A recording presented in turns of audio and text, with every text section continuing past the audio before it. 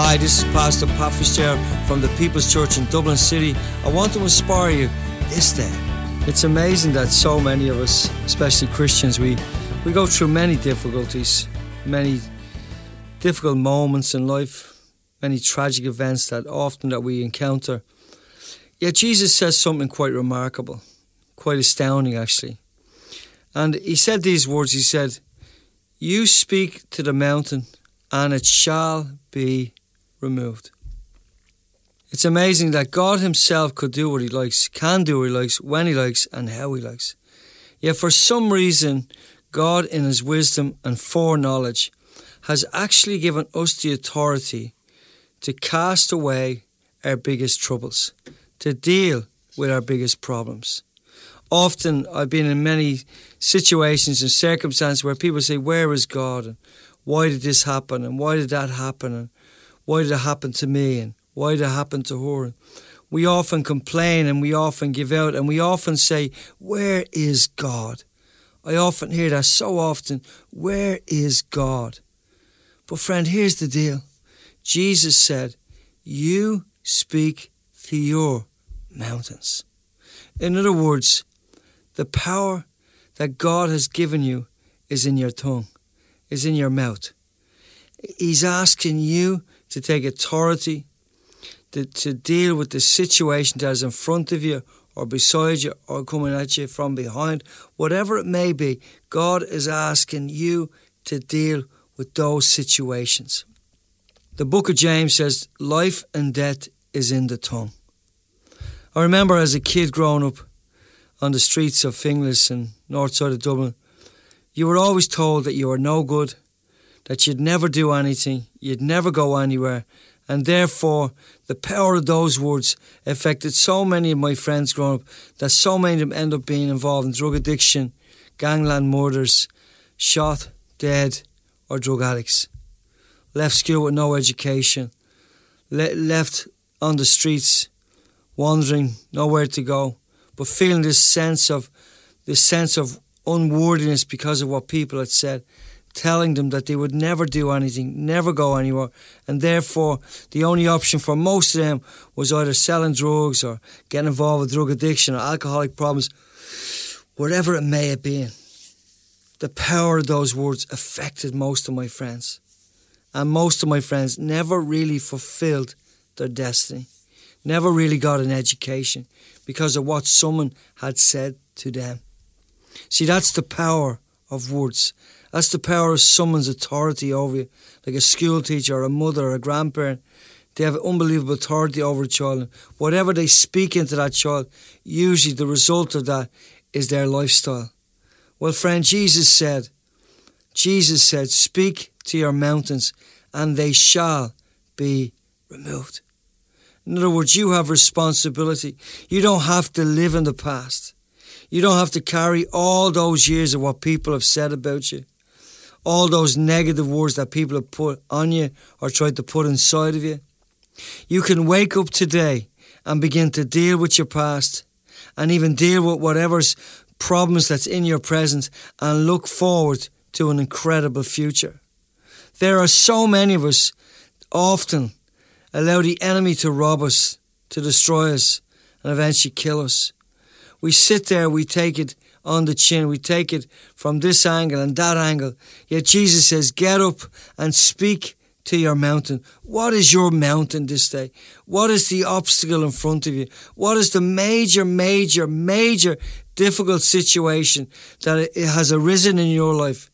And rather than praying, I'm going to ask you, I'm going to challenge you to speak forth the word of God regarding that situation and speak forth his promise over that problem.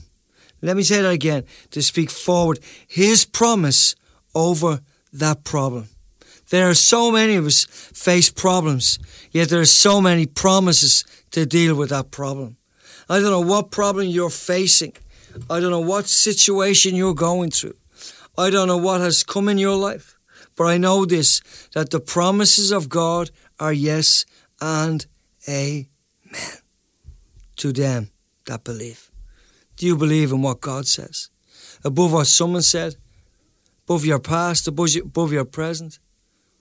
Do you believe that God can, through you, allow you to speak to whatever situation it may be, whatever problem that you're facing, that you can get a word from heaven and begin to declare over that situation? Let me give you another example. Ezekiel the prophet stands in the valley of dry bones, and he sees nothing but carcass and death.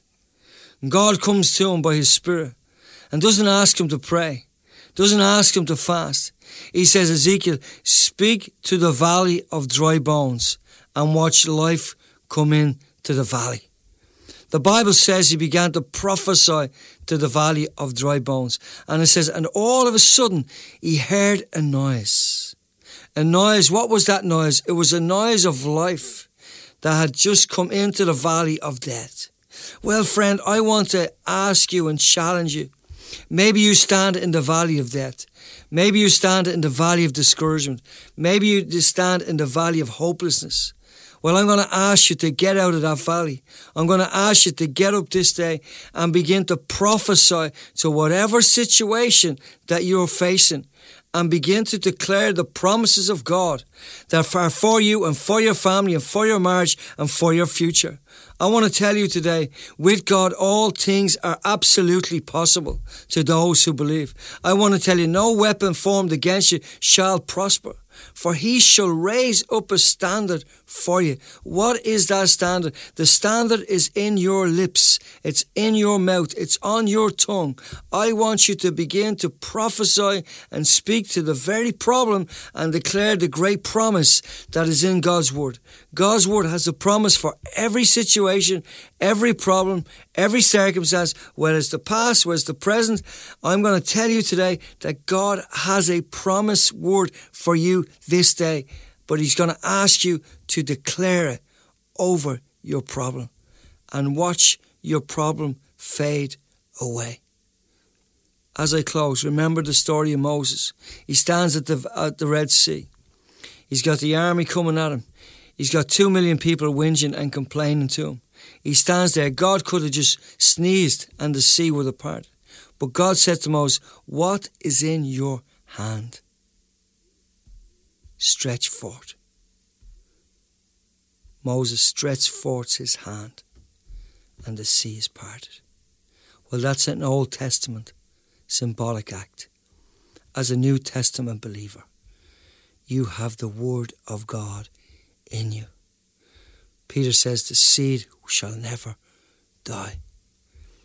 And my question is this: what have you got this day from heaven to stretch forth over your most difficult situation? I'll tell you, the word of the living God. The promises of God are yes and amen. Declare it, speak it, sing it, shout it, scream it if you have, but speak to it and watch your mountain being removed. Hallelujah. I want to pray this day for those out there who are in whatever valley it may be, that God's word will enter your heart and you will get up and begin to prophesy regarding his promise over your life, over your marriage, and over your children. Father, in the name of Jesus, I declare your promises are yes and amen to those who believe. Father, I pray whatever person is listening, whatever valley they're in, that you are bringing them out and you're going to strengthen them and you're going to bless them and you're going to encourage them and they're going to walk out stronger than when they went in. I speak your authority over their situation, that with God, all things are possible to them that believe.